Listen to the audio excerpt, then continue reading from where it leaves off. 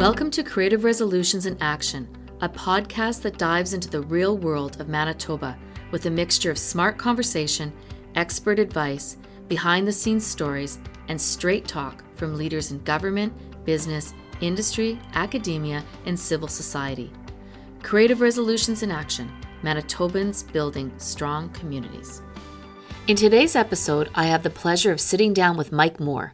Mike is the former president of the Manitoba Home Builders and has a long history of using best practice to build strong communities in the Winnipeg metro region and beyond. Well, hello, Mike, and welcome to Creative Resolutions in Action. Thanks, Colleen. Yeah, and I'm really glad you could join us today. And My pleasure. Really wanted to chat with you a little bit about some of your life experiences. You've had a long career, well, from the development committee to community building to your early days where you worked with the Nature Conservancy and other organizations. And I just really wanted to talk with you a bit about where you've seen us come from those days as a province and as a metro region.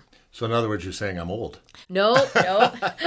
No, I think that we've come a long ways. It may not seem like it to some people, but we've really progressed from the day where everything was top down. Everything, all decisions were top down. It would be whether it was a singular person in office or whether it was somebody who chaired a board or a committee or somebody who had the title manager or director in a government portfolio that made all of the decisions unilaterally to a much more inclusive type of process. Now, saying that, we still have a long ways to go, but we're so much better than we were, say, 20, 30 years ago. So why is it important that that process changes from that kind of top down to a more, bottom up, middle up, collaborative approach? Like, what are the benefits of that? Well, that's where the expertise is. The expertise is in the private sector, in industry.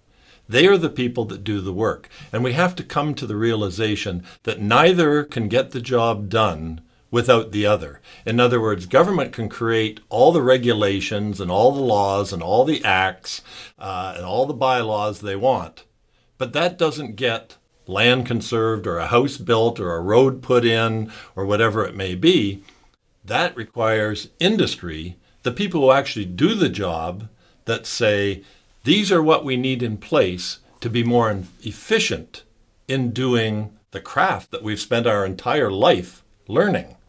Yeah, that's amazing. And, often in our job here at the Metro region, we're really facilitators of that collaborative spirit. And, it's so siloed, I find sometimes, we put, industry in one category and government in another. And sometimes I feel that there's this tension. It's almost like a mistrust. And I wondered, like, in your experience, like, I'm sure you can agree that there's kind of that mistrust. And how do we get past that to start to create the Manitoba we all want to see? Absolutely, that happens. And if I can go back one step further, it even happens within government and within industry. In other words, various government departments are all siloed and don't talk to each other, even though they're closely affiliated. I know when I was with the Manitoba Home Builders Association, I created a chart that showed 11 different ministerial portfolios that we work with in different areas. 11. And those 11 weren't necessarily talking to each other. So we had to have 11 different meetings, even if it concerned sometimes the same 2 or 3 principles or issues. You still had to meet with all 11 because they hadn't met with each other. Same thing with city departments where you have the water and waste versus property and development and all the others involved there. And industry was just as guilty.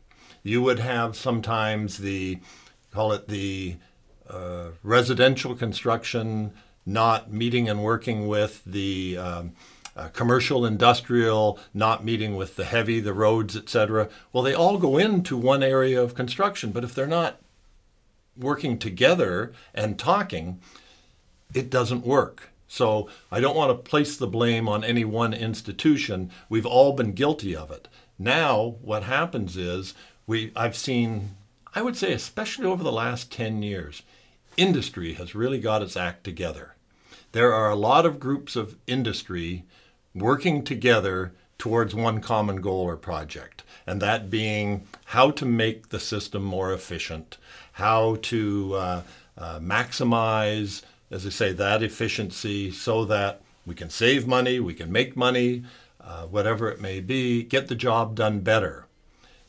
Now we have to get that same thing going, the relationship between industry and government. And that's where your office comes in. That's what, if I can simplify things, that's what you were created to do. Because someone in their wisdom said, this isn't happening. It needs to happen. And neither party, industry or government, is going to make it happen on their own. Because you can't force that horse to the water to drink. And us not working together, that's a really good point. Like, that's what we were created to do at the Winnipeg Metro region, a coalition of municipalities that are working together. And how do you see us moving forward and facilitating better relationships between governments, but also between business and industry? Because often I feel that there's a bit of a skepticism or a bit of a lack of trust. That's it. The lack of trust is the word. Right. These aren't special interest groups.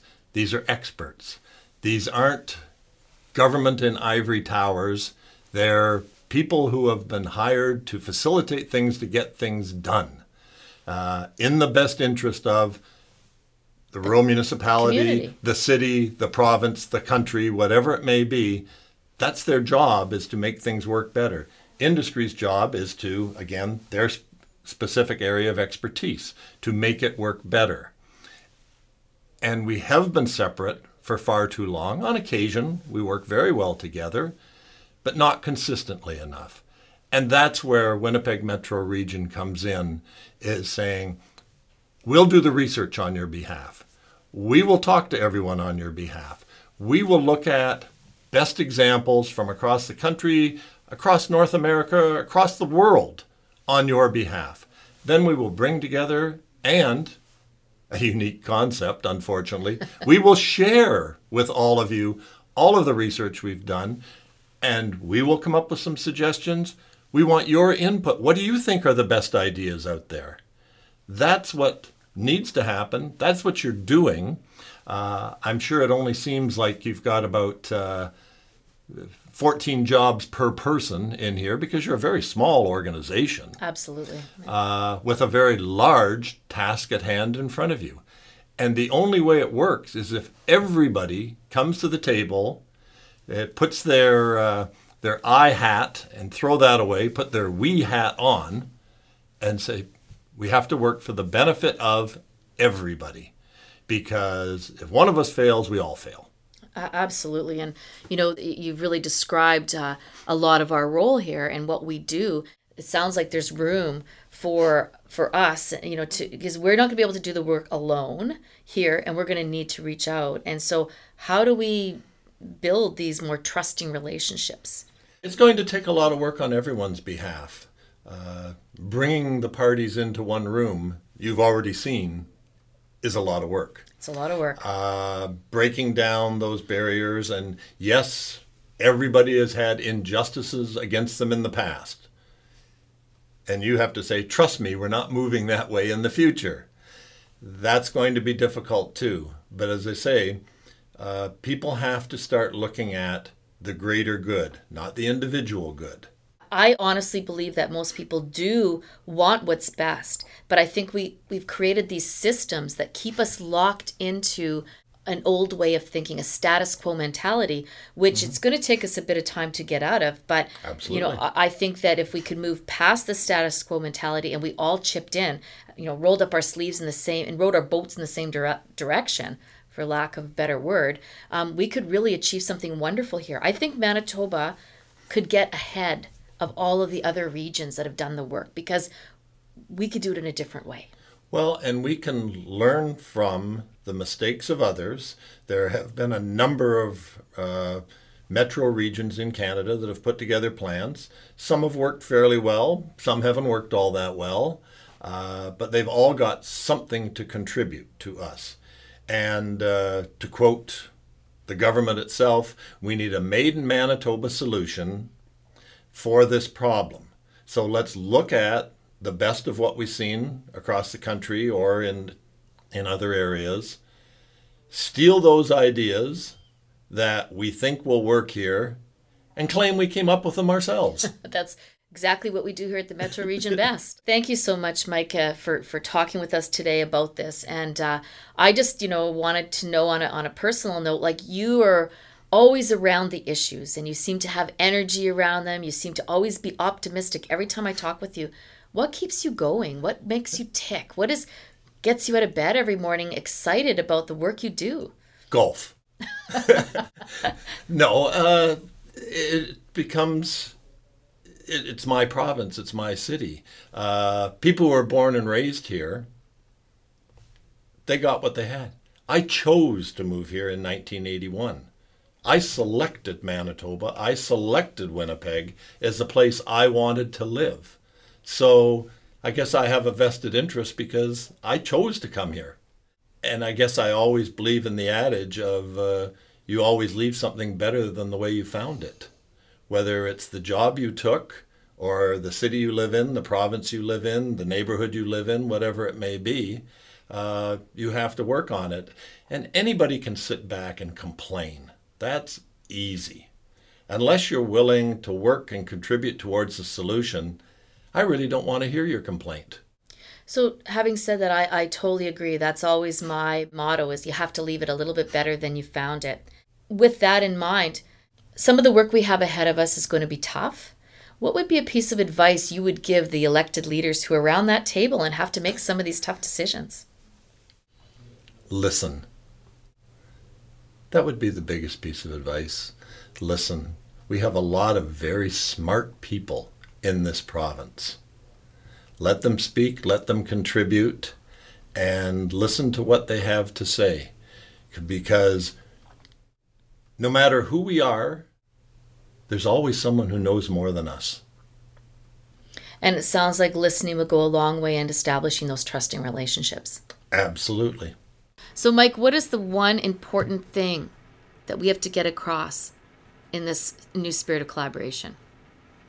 Well, it's the inclusivity of it all. This is all levels of government.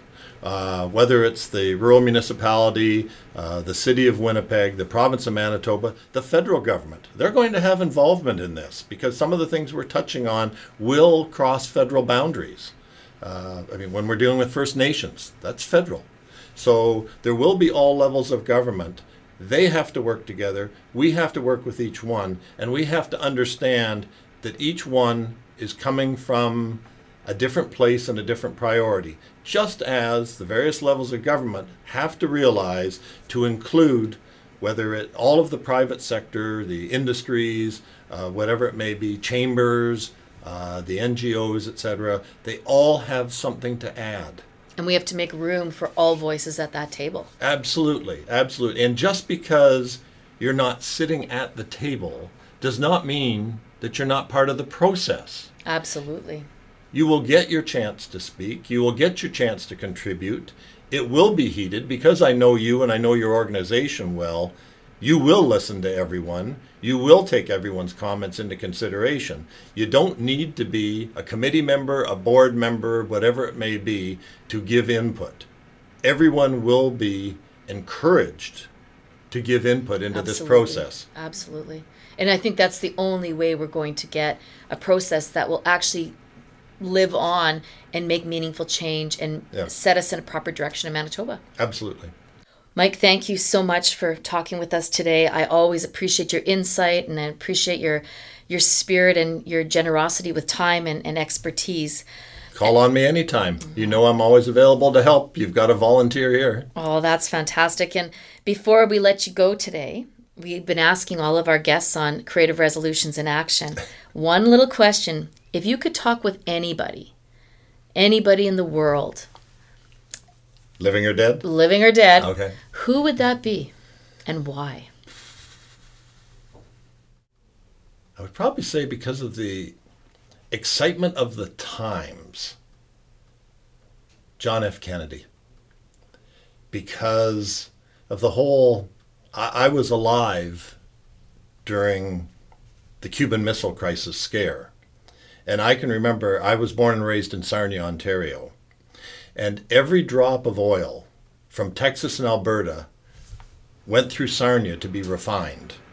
And then it was shipped out.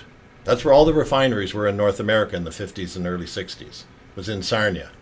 So Sarnia was number 3 in all of North America for sites to be bombed if the Russians invaded.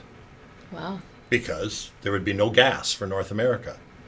So it seemed like every day, but it was at least every week for probably a year, there would be tests. The sirens would go off, and we would all practice hiding under our desks away from the windows in the event that Sarnia got bombed by the Russians, which of course didn't happen, and there wasn't, but there was this fear in early 60s.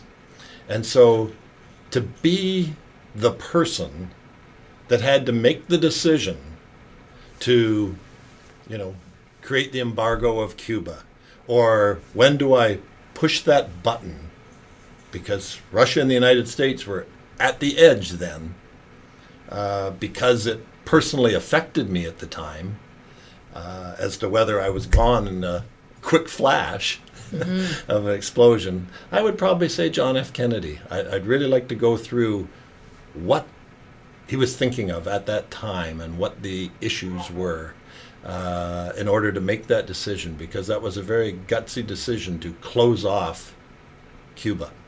Wow. That's an amazing little piece of history you've shared with us, and I thank you for that. I just, again, want to thank you so much for taking the time to speak with us today on Creative Resolutions in Action, and I believe this is a part 1 of a part 2 conversation. I look forward to it, and it was my pleasure. And thank you all for joining us today on Creative Resolutions in Action.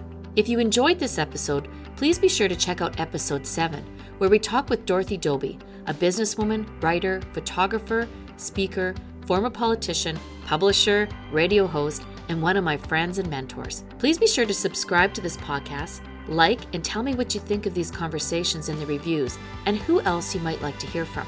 Be sure to watch for episode 9 next time, where we talk with Paul Thomas. Paul is a scholar, teacher, researcher, and mentor in the field of public administration, and for over 40 years has championed collaborative action. Creative Resolutions in Action, Manitobans building strong communities.